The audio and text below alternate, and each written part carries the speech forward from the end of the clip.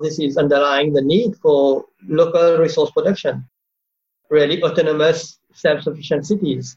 In the end, how the link between rural and urban areas are being accentuated. Because right now, some people are writing that rural areas are better off. In a sense, they have the food because they sustain their own community and they feed the city. But on the other hand, the city is where the resources are, where the healthcare is. So there's a kind of mismatch between those two, and we need to strengthen the link between the rural side and the city, and also review the global supply chain so that it's more resilient. Hi, Smart Community friends. Welcome back to the summer series here on the Smart Community Podcast. As you know, we're taking a little break from new content over the Australian summer holidays, and instead we are sharing the replays of a few of our all-time favourite episodes. This week we're sharing my interview with Zaheer Allam, way back from episode 180, which was released in July of 2020. In this episode of the Smart Community Podcast, I have a great conversation with urban strategist Zaheer Allam. You might remember I spoke with Zaheer earlier in 2020 in episode 158, and when COVID-19 broke out, I knew that I wanted to catch up with him again. So this episode is an audio from the YouTube series I did catching up with previous podcast guests during the pandemic, and we recorded this chat on the 4th of May in 2020. In this conversation, Zaheer tells us what the situation is like in Mauritius at the time of recording, what's changed, such as working from home, flexible work options in general, and the disruptions for Zaheer personally. We cover a big range of things all along the themes of how COVID has impacted every industry and brought to the forefront a lot of smart concepts, such as the importance of data, digital literacy, community engagement, and cross-disciplinary approaches. Zaheer tells us why systems thinking is so important in smart communities, always, but now especially as we move into the post-COVID world. We discuss the opportunities and challenges of transitioning to a digital economy, of localizing supply chains, investing in resilient infrastructure, and the democratization of data. We finish our chat discussing the ways smart cities and communities, including the 15-minute city concept, can help us build more sustainable, resilient, human-centered places to work, live and play. I also have an update from Zaheer. He says he's been involved in research on smart cities and Green New Deals. He has also had a few papers published on those themes and is currently collaborating with the Sorbonne University in France on the theme of 15-minute cities. We'll be sure to get Zaheer back on the show in the future for a full update about what he's been up to and also how our thinking has progressed since this conversation.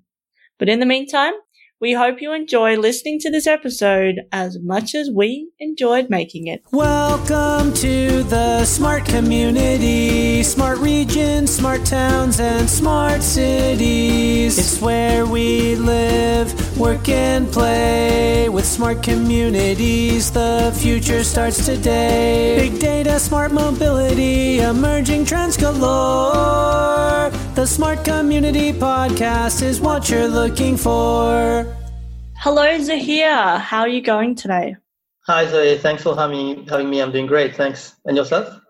Yeah, pretty good. I'm so excited to have you and learn a bit more about how you're going in Mauritius. So first of all, for people that don't know who you are, tell us who you are and what you do and where you're based.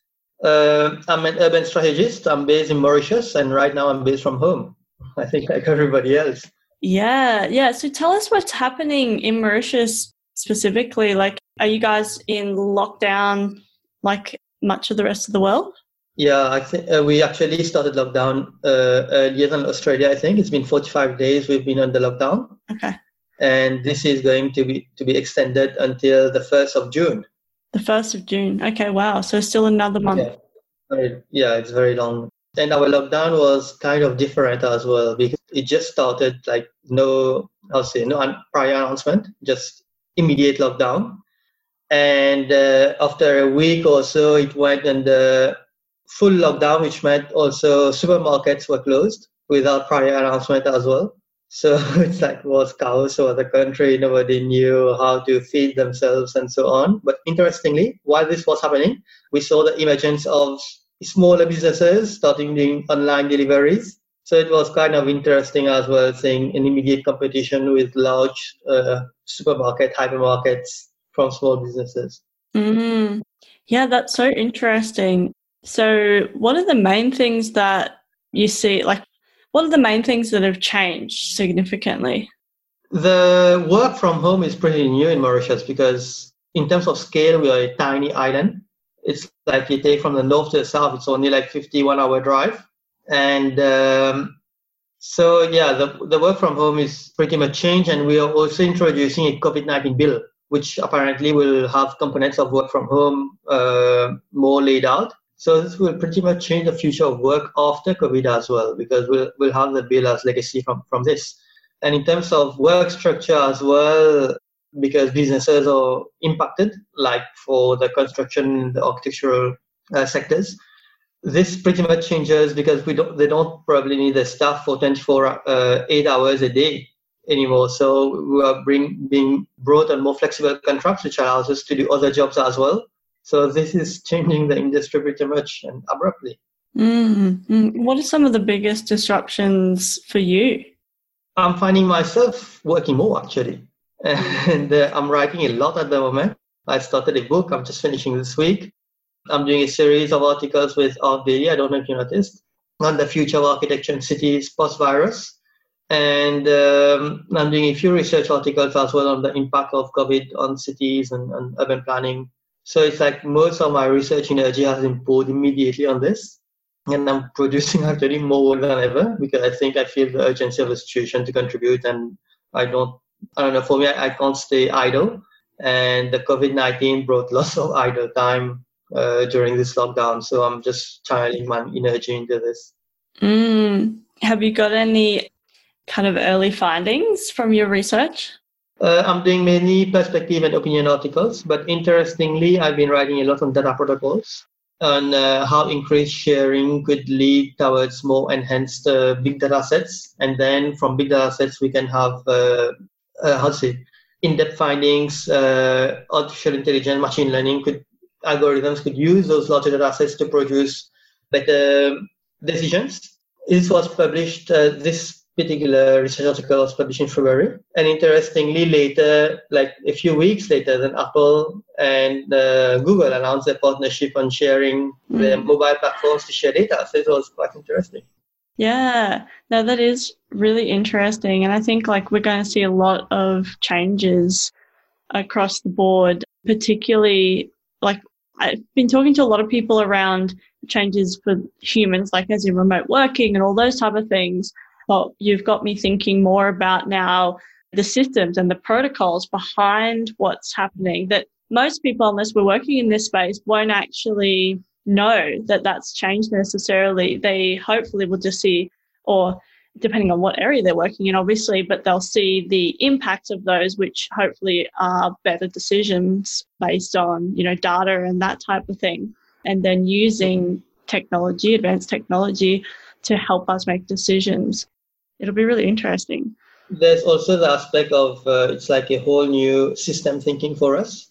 I'm currently writing an article on universities at the moment, how it will change universities. And interestingly, when we look at universities, there's a whole lot of infrastructure, parking spaces, departments, lots of buildings, labs, and so on. It's like investing piles of cash into a rich real estate portfolio, which then students can find attractive to invest into certain product offerings from that university. But now all of a sudden universities are closed around the world. And universities which are sustaining heavily from a foreign student base, they don't really know what's the future of this university and how long this will extend. Suddenly, smaller universities which adopted online learning are now better off than larger universities which are trying to protect their reputation by being a more traditional university. So we're seeing kind of interesting competition emerging as well from those traditional brick and mortar university, which is very, very interesting. Yeah, I've been thinking, I haven't done research, but I've been thinking about this, so we should have a bit of a chat later. So the university I'm at the moment, USQ, which is in Toowoomba here, so I'm doing a master's of data science. And the course, I was on campus technically, but it was already offered as an online course. So the on-campus students got the on-campus, but also online basis. So it was quite easy. If you couldn't make it to the class, it was all there and available. And I can't remember the exact percentages, but USQ has, I think, 70% or something of online students, before, and most of them were mature age. So there was a much different demographic to, say, some of the prestigious universities around the world. And, it was actually seen, I guess from a university and prestige perspective, that it wasn't as prestigious because of the demographics and, the fact that they had so many online students. But also they actually have students from all around the world and also regionally based as well. But anyway, that prestigious thing didn't really bother me much, and it's in my hometown. But now they are actually, and obviously there's, early talk about that they now will be okay and haven't suffered as much as some of the other larger universities, because it was quite easy for them to switch onto online. Obviously there's, practical components, not in my course, but say for nursing and physiotherapy and those type of things, and even ag was a bit, obviously there'll be some changes and stuff there. And also I think that the international student intake is high, but not like the majority of their business or anything. Don't quote me on these things. I've just kind of read some articles and that type of thing. But so I found it really interesting, that sudden switch in the dynamic, and then how they will be able to hopefully thrive moving on from this, because like you said, we don't know how long this will go on for. And so really interesting. And they've still got a huge campus obviously as well in Toowoomba, and then some satellite ones. So it'll be interesting to see what they do with that as well moving forward. The switch from online is tricky as well from a sort of administrative perspective. From the side of, let's say, architecture and urban planning, where you have studio components, where you have to be there and working with your teammates in studios doing models or doing design. Because usually those, professional accreditation bodies would have this as a requirement for giving accreditation to the university. And if they shift to online, then this disrupts this sort of traditional process as well. Yeah. But in the urgent times that we are, where universities are forced to switch online, the question is now, are those professional accreditation bodies following through the same trend to allow this sort of online transition? So this is all kind of very interesting for the future of the university as well. Yeah, that's so true. And that will be really an interesting space to watch as well. And I'm even thinking, now for assessments and those type of things, like we've had a lot of online, quizzes and that type of stuff. But the exam, particularly for like my statistics course, was closed book, 1 page of notes, exams, go into a room, do the exam. Whereas now they've had to switch that, and it's online and open book, because it's hard to stop. And I don't know how you get around that, actually. I don't know how you, and I've been thinking about, there must be a way that we do that. Maybe they give us a device. I don't know. But even then, really some things need to be sorted out, and how you do that, and how you have questions where Google's not going to help you with those type of things. It will be really interesting. I think aspects of subjects as well will be quite interesting to observe, because demand for some subjects will increase and others will decline. So, for example, let's say for your case, there could be, will universities be ready to offer, masters in data science and epidemiology, for example? Something not really put together before, but suddenly there's an interesting rise in demand for that. And we will see most probably the emergence, let's say, popularity of joint degrees as well, because people understand that everything is interconnected, economics and urban planning, and I don't know. And how far will universities be flexible in this approach? I think will really get them make or break, I can say. And like, I guess going back to your systems approach, will we see more integrated degrees in the future where, you're bringing two things together, like you just said? And that's really what smart cities and smart communities are built on, right? That multidisciplinary approach. And rather than just having, I'm a planner, so I do only planning. Can I actually, instead of doing like you, 5 or 6 degrees, I don't know how many degrees you have, not everyone can dedicate their lives to it. can we do, a combination where you're a smart city planner or whatever the case may be? And it's very important, like the same city, because the city, for me, the definition of a city is the foundation of everything. It has the services of transport, health, economics, water, like different multifaceted and layered dimensions. And for you to be really able to understand and to design something that's properly and contextually appropriate, you need to have some basic understanding of those dimensions and how they relate within each other. So if we do, let's say, a 10 PhDs on real estate economics, it only remains this, and we don't really know how the block of land interacts with each other, what's the demand of energy, let's say, on the whole block, and how it relates into designing a sustainable and resilient system. So this kind of interdisciplinary thinking and innovation across domains is very, very important. Yeah, I agree. And I think, some might say, well, you get that when you go to work, but can we fast track that in our education and that type of thing? Yeah, it would be an interesting concept to kind of consider. And then I think before COVID, we probably didn't think too much about how everything interacted day to day, because we just took everything for granted, I suppose, like what was just happening. Whereas now, when one thing has shut down, not one thing, but, something has happened, then you see that multiplier effect, which in this case is a negative multiplier effect. And hopefully when we, like for a smart city and a smart community, is supposed to be a positive multiplier effect. And we've just seen the opposite of that, which, it's got me thinking differently. And like I was always thinking about these systems, kind of thinking, but now, we've got a real life example. You don't have to talk in theory anymore. Like if this happens, then human behavior changes and whatever. So yeah, really. I think one aspect which is interesting as well from the architecture and planning side is usually, let's say your staff has all the competence and knowledge to design a better system. Your main obstacle, barrier is usually the developer, because they think they know, you give me 40 luxury villa, I'll be able to sell them. I'll make my money and I'm okay. And you can try as hard as you can to reason with them that this is not, you can do better. And for them, it's like they've always done like this. They know how to do it. They have the client base ready. They don't need to do any extra effort, and they will sell it. At the end of the day, the cash flow is important. But in this case, what's interesting is this virus impacted everybody severely. And the developers now will be forced to look into alternative measures and probably more sustainable measures, more resilient measures, because one, they have less money.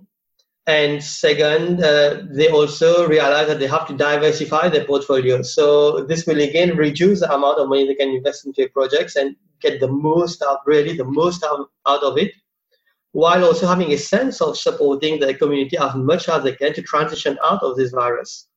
So now we'll not be professionally motivated, but we'll be forced by the client through the development brief to redesign something completely new. And how much we can innovate, I think, will differentiate practice to practice on this. Yeah, I agree. And I've been even thinking about, some of my contracts or contracts we were just about to put in. Now they have, and this is on a very, small level, I guess some of them are bigger projects, but having clauses in there to cope or deal with, the COVID-19, but actually those clauses won't go away. They'll be, generalized, but actually now our eyes have been opened to this thing that we didn't realize was a risk, a huge risk, but it was probably, on the, it's on the catastrophic level, but it's, a rare occurrence, but now it's going to creep up there. And so we're going to have different clauses and things, and that's going to be on a global scale with different projects and different contexts and all those type of things. But the impacts are going to be so widespread, one individual country won't know all of them. So yeah, really interesting times as we move forward out of this. The aspect that legislation, like you were saying, for your contract laws is very interesting, because we're seeing usually, technology moves at one speed and legislation usually is very low. It never follows at the same speed. But now we've been seeing legislation pass at such a fast speed, Yeah. different countries around the world. Most of them are turning up, like in Mauritius, who are doing a COVID bill. Different places around the world are doing the same thing. And it's just incredible. Like, we are seeing a disruption in just 3 months at a speed that we've never seen before. And will be very, very exciting. Where we've been talking about data. For example, we've been seeing corporations and even governments turn towards data sharing as a sort of ultimate measure to contain the spread of the virus through technology. And we've been seeing data sharing standards. But then the question now starts, what happens to this data post-COVID? Because the bill is already there, the legislation, the frameworks are already there. And it, like, now we're doing it, for example, for a sense of community safeguarding, let's say. But after the crisis is over, then we'll turn back to look at our privacy. And then what happens to this data? So the legislation, will the legislation change as much as it did with the virus? So lots of questions as well, but very exciting actually. Really interesting. And I think you've written some stuff on this on LinkedIn, haven't you? Yeah, I think I read some stuff. But in terms of, I guess, moving quickly, what it's shown to me is that when we want to get something done, when we focus on it because we have to, and again, COVID didn't make us do that. The impacts around COVID made us do that. And, governments around the world had to decide how they responded to COVID. So that is a really important distinction, I think, because when we see it as so important that we have to respond, exponential things can happen. So, and obviously, we all needed to respond in this time, but actually we can do the same thing with other things that if we think they are that important, then we can, this has shown that we can respond at an exponential rate. And the things that are in place are barriers that can be, removed, shortened, whatever, where is necessary. But going to your point around, we're doing all this data, and then maybe we'll look back on privacy, we need to then think about, if we are moving this quickly, what are those consequences, and can we mitigate some of those right now? Or is it, what do we need to mitigate right now? Can we lessen the impact? Who is it going to affect? Those type of things.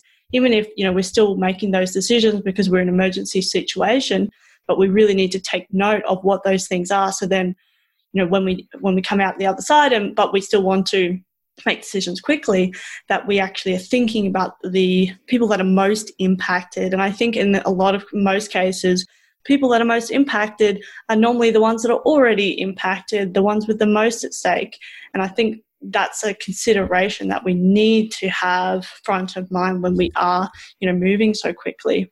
Yeah, your argument of, the point that you raise on, we felt that it was an emergency situation and then we acted, is quite interesting, because lots of people are saying climate change has always been there, but why didn't we see any urgent action on this front? And for me, I feel it's like we can use this momentum, this COVID momentum, to try to push numerous changes that we have, that we know are important for us, because the speed of legislation is passing, and the impact of those legislation and those mechanisms being implemented will have, for sure, an impact for decades, for years, if not decades to come. For example, we're talking about climate change. The IMF warns we are turning towards a steep recession. And when we look at past trends, recessions usually call for a spike even though we're noting that carbon emissions are decreasing at the moment. With previous studies, we see that after recessions, emissions climb up because governments are bailing out large and heavy industries, fossil fuel emitting industries. So when governments are turning towards fiscal mechanisms, bailout programs, we can already convince those entities, policymakers, that when they craft those legislations, either for climate change or for data, to look at the immediate solution, the short-term, the middle, and the long-term problems as well. So those can already be, formulated in the policy mechanism in the first place, rather than only linearly thinking on the immediate term and then have large repercussions at the end. I agree, and it's something we really need to consider.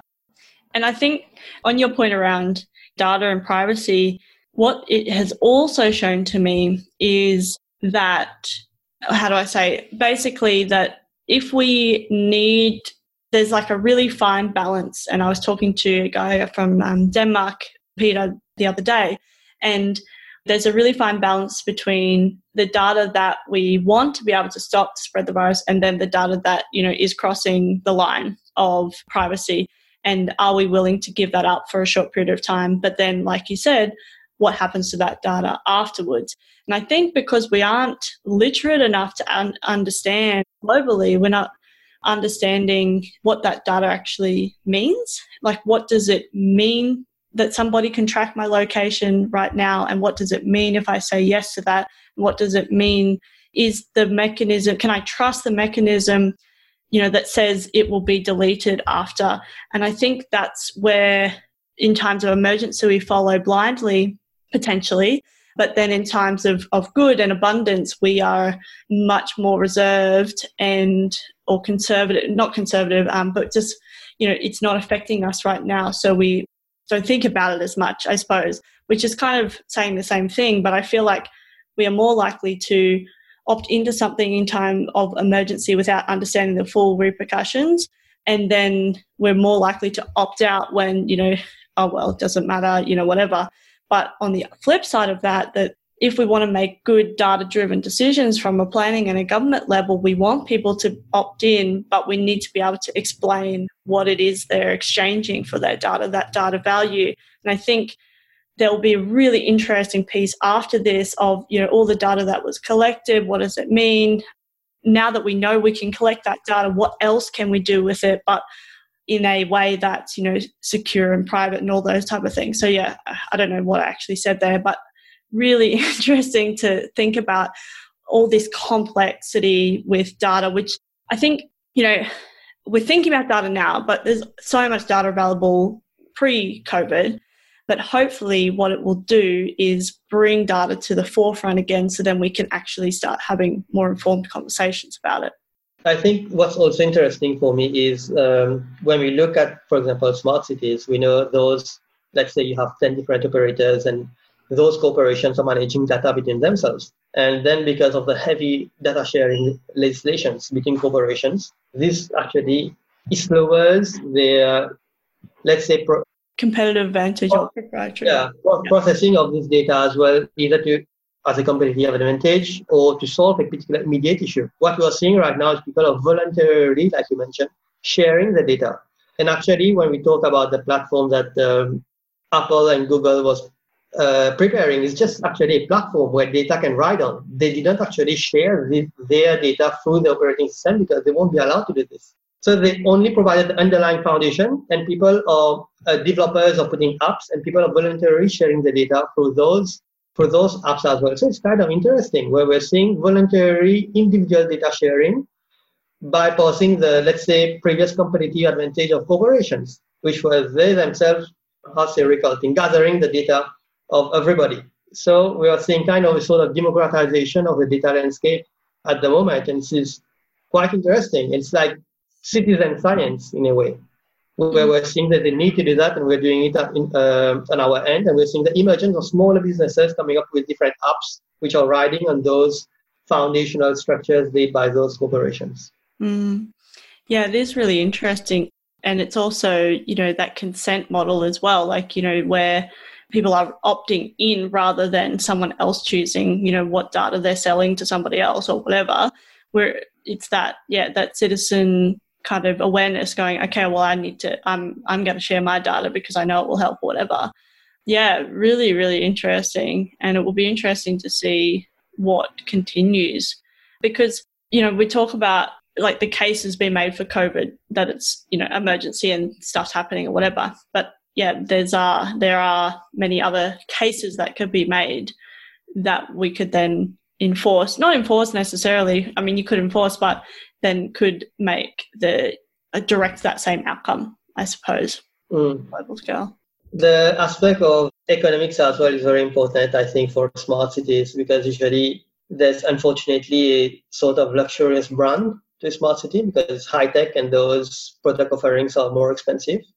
But in a time of post-COVID, where last week 30 million Americans filed for unemployment, it reached the bar of 30 million, and around the world people are losing jobs. It's like we need to really tackle the issue of affordability, housing affordability, because else smart cities will only be a tool to further the economic inequality of families and communities around the world. So this will be really important of how to use leverage technology on bringing costs down, and most, even if possible, change the entire ecosystem. For example, do we need to own a house, or do we need just to look at a house as a company asset where you buy shares in the company to get access to the unit, or you need the physical ownership? I think lots of things will change, and technology can help into that. Yeah, really interesting. And I think I've been thinking a lot about, this basically, work from home experiment, global work from home experiment, and, that it's worked in a lot of cases. And again, I haven't spoken to every single person, and it'll be really interesting to see the research come out after this as to who thought it worked, who thought it didn't, what was the productivity. I mean, obviously it's quite difficult because obviously you have got so many different factors with health and mental health and, decreasing cash flows and all those type of things as well. It'd be really interesting. But just that we were, I guess, with face-to-face interactions, non-existent in most countries, stepping into the digital environment and making that normal, the way that has changed, even the way I am processing the digital environment, which, I'm very used to being in, but it's risen the bar. It's like pulled up the bar on digital, and I'm experiencing it as if it was real life, and it's like this normal thing. It's normal now to go to a webinar in America because, I'm in the same spot. Whereas before, even if I might have done that, it wasn't normal in my head, so I wouldn't value it as much, or it wouldn't be like as real or something like that. I can't quite work out, and I've got to write some stuff around this, so keen to your thoughts. But yeah, and for other people that weren't in the digital environment, it's been a huge learning curve for them as well. And so what this has done is really risen that bar on digital. It was always seen as kind of less than, face-to-face was always king, and nothing can replace that, is words that I've heard, whereas now it has had to. And I don't think that we should replace face-to-face totally, but it's really shown that we can build digital relationships, professional relationships. We can build trust digitally where it has been necessary to do so. And I think that will really open up opportunities for people that didn't have them before, purely because of where they lived or what their circumstances were, but only if they have the digital literacy, they have the connectivity, they understand what the data means when they hand that over, and they're not negatively, impacted or whatever, or understand what the impacts are. So I think it's really brought the smart community concept to the forefront for me. So keen to your thoughts. Yeah, I think on the financial landscape as well, this represents your points you're raising quite well, because what we're seeing, companies are rushing left, right, and center, except technology, some key technology companies, where people who've been investing in there are suddenly seeing a boost in share value. Zoom, for example, since the start of the COVID-19, I think got a share price of 1,500% increase. That's incredible. But interestingly as well, we know, like now we've been seeing the technological backbone is key in sustaining our society today. But I'm collaborating right now with a friend from Cameroon in Africa for the Org Daily series. And last week, we communicate through emails, through WhatsApp, and some the occasional video conference. But last week in Cameroon, for the whole week, there was no electricity. And then we wonder, what about those less developing economies? Before they reach this technological adoption, they need some kind of basic amenities set up in stable, reliable electricity, water, and so on. So this is kind of a question, an important question where African countries need to ask and solve at the moment right now. We often say that Africa is often leapfrogging. They were the first in the world to adopt digital currencies, M-Pesa in Kenya. But often the underlying infrastructure is coming to terms. So big, heavy investment is required at the moment to help them to transition towards this digital economy. But the challenge right now with COVID is we're seeing loads of investment being redirected from existing projects, existing infrastructure projects towards a health system at the moment. And we saw 3 weeks ago, finance ministers called for an aid of 100 billion USD to the World Bank and the IMF. This adds to the existing 350 billion. So this was a debt of an incredible magnitude, and this wasn't even enough because they were redirecting money from everywhere just to address the short-term immediate crisis. But then at the end of this, when we see a clear endpoint, what will happen is this will create a debt of an incredible magnitude, and the continent will be requiring immediate additional cash injections, not only to repair the damage on the social and economic front, but also on the infrastructure cost, because then at this point, digital progress will be really low. Esports, for example, infrastructures, money that was channeling from those will be inexistent. So then there's actually a big discussion that will need to happen on the whole sustainability of this ecosystem of centralized money flows towards an immediate problem. And it joins your point where ultimately at the end we'll have, let's say, a big roundtable to discuss resiliency, because were we really resilient post this crisis, prior to this crisis? Yeah, and I think we'll see that on like a really kind of, I guess, micro level and a macro level where, and I don't know if they're the right terms in economic speak, but, you know, really small businesses will have to really take a look at themselves and go, was this just the straw that broke the camel's back, or were we sustainable and then, you know, this is unprecedented or whatever. But then, yeah, on a global level, we're going to have a lot of these same conversations. So, you know, I think we really need to step back and actually have some of those. Hopefully we can, and we don't just go, okay, now we're out, let's just go back to BAU and let's just go back to the status quo and we'll just continue to do what we're doing, when actually we, you know, there's a lot of places, businesses, people, whatever, were already in crisis in their own insular way. But now that it's a global issue, that we then really need to take a serious look at not just the global issue, but then for ourselves as well and for our communities. What do we want to look like in the future? You know, what do we want our futures to look like for our communities, so then we can actually make real change? Yeah, interestingly, on your point of small businesses, I was reading a survey just last week on based on data from the US and the UK, where 50% of small businesses are expected to go bankrupt or will have severe long-term economic consequences for the next few years. And it's quite challenging. But then how can businesses which don't have money invest into transitional approaches to sustain the livability?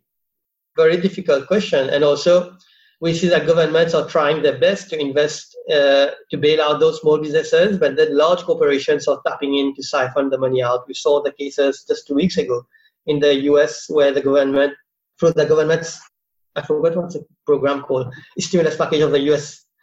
Yeah. Pardon? I can't remember the exact name. Yeah, where they invested billions of dollars, but the fund was empty in a matter of few days, where so many companies were applying, but you also saw major corporations. For example, one of the cases was Shake Shack, a giant fast food chain with over 6,000 employees applying for a 10 million loan, where they obviously didn't need the money. And in the end, they returned the money for this. But then what happens to those small businesses which needed that money? Lots of questions are rising on this. And if small businesses lose or go bankrupt, what happens on the city scale? Where usually we say city gains in complexity and intricacy through the diversity of the business offerings. If we see 50 small businesses close, will this see the emergence of two major corporations that takes the 25 space on the whole city block? So we need to follow urban planning legislation as well as with those economic policies and programs, because this impacts on the livability and the richness of the urban fabric at the end.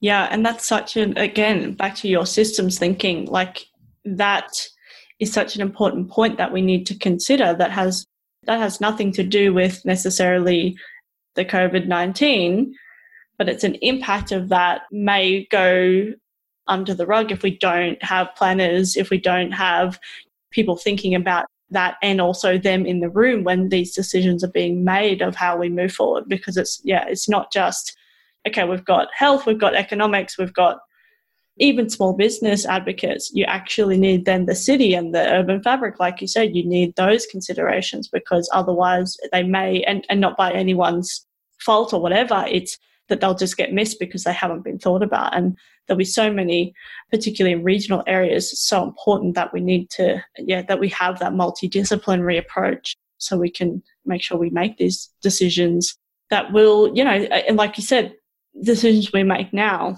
are going to affect not just now and next year, it'll be generations potentially. So, yeah, heavy stuff. I'm also reading a lot on supply chains at the moment, because interestingly, we've been seeing how the impacts of supply chains are disrupting economies globally. First, it started with China with the lockdown there and the closure of the factories, which is the manufacturing capital of the world. But then it sustained when China was opening, other parts of the world were closing. So this disruption sustained over a long amount of time, where even other competing economies that were trying to bridge the gap couldn't get onto the supply chain.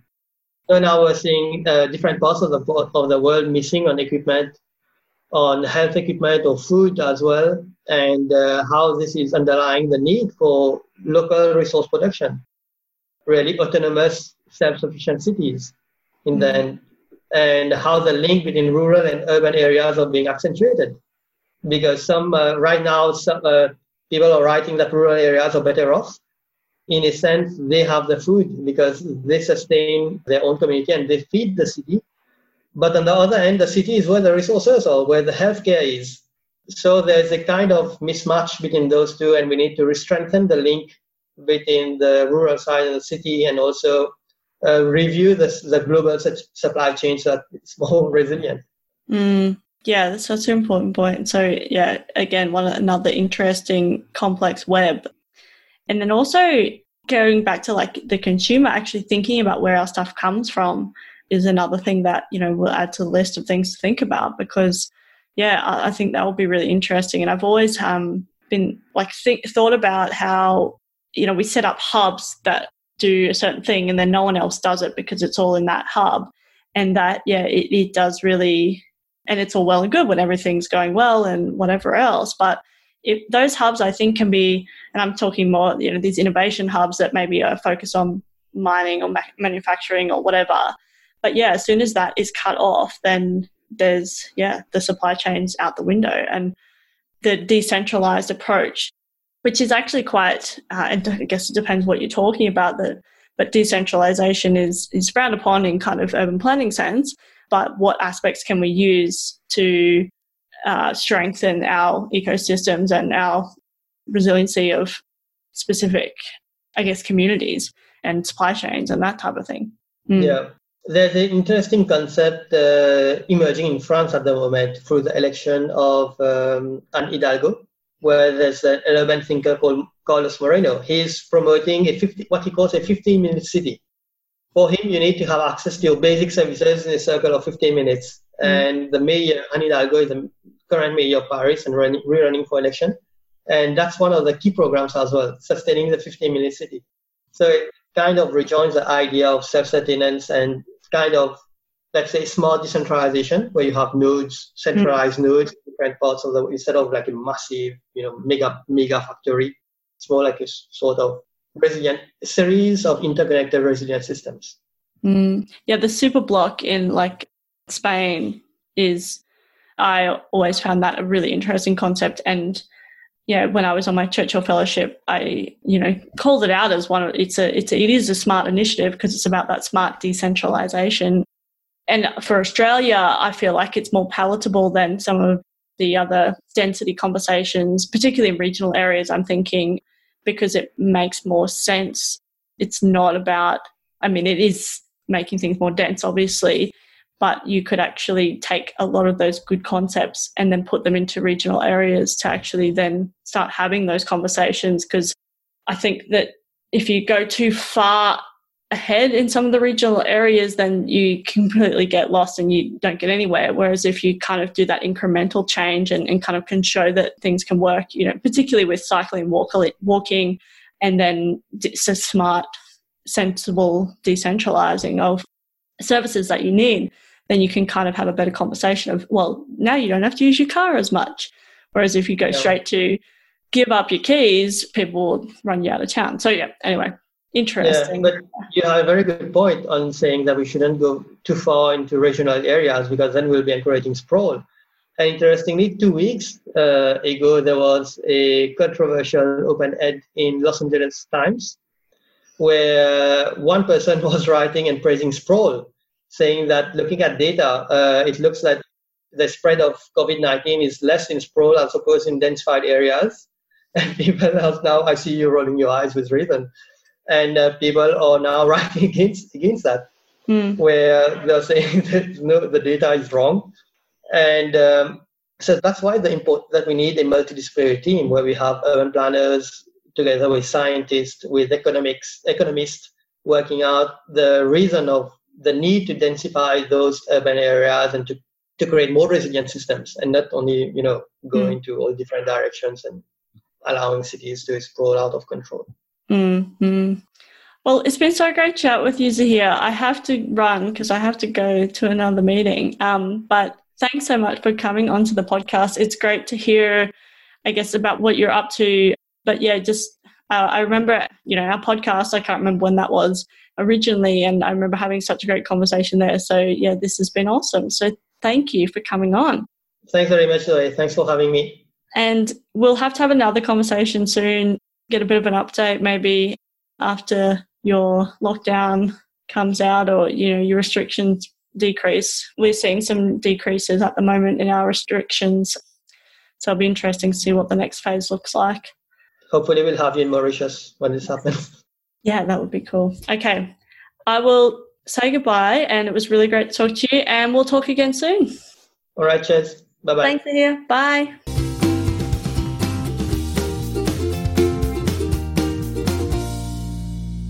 Are you looking for an engaging speaker, MC, or facilitator for your next big event? Then we've got you covered. Zoe is a go-to speaker, MC, and conversation facilitator with a difference. She's a master at simplifying the complex and making connections you might never see. Book Zoe for your next event. Email hello@mysmart.community or head over to her speaker page, www.mysmart.community/speaking. Thanks so much for listening to the Smart Community Podcast. Show notes for this episode and all other episodes are available on our website, mysmart.community/podcast. If you have any questions for us or any of our guests, you can email hello@mysmart.community. You can also find us on the socials. We are on LinkedIn and Twitter @SmartComHQ. That's com with 2 M's. If you are enjoying the podcast, please hit subscribe so you never miss an episode. And we would love for you to leave us a rating and review at wherever you listen. This really helps us reach more ears and eyes, so thank you for your support. As always, we hope you enjoyed listening to this episode as much as we enjoyed making it.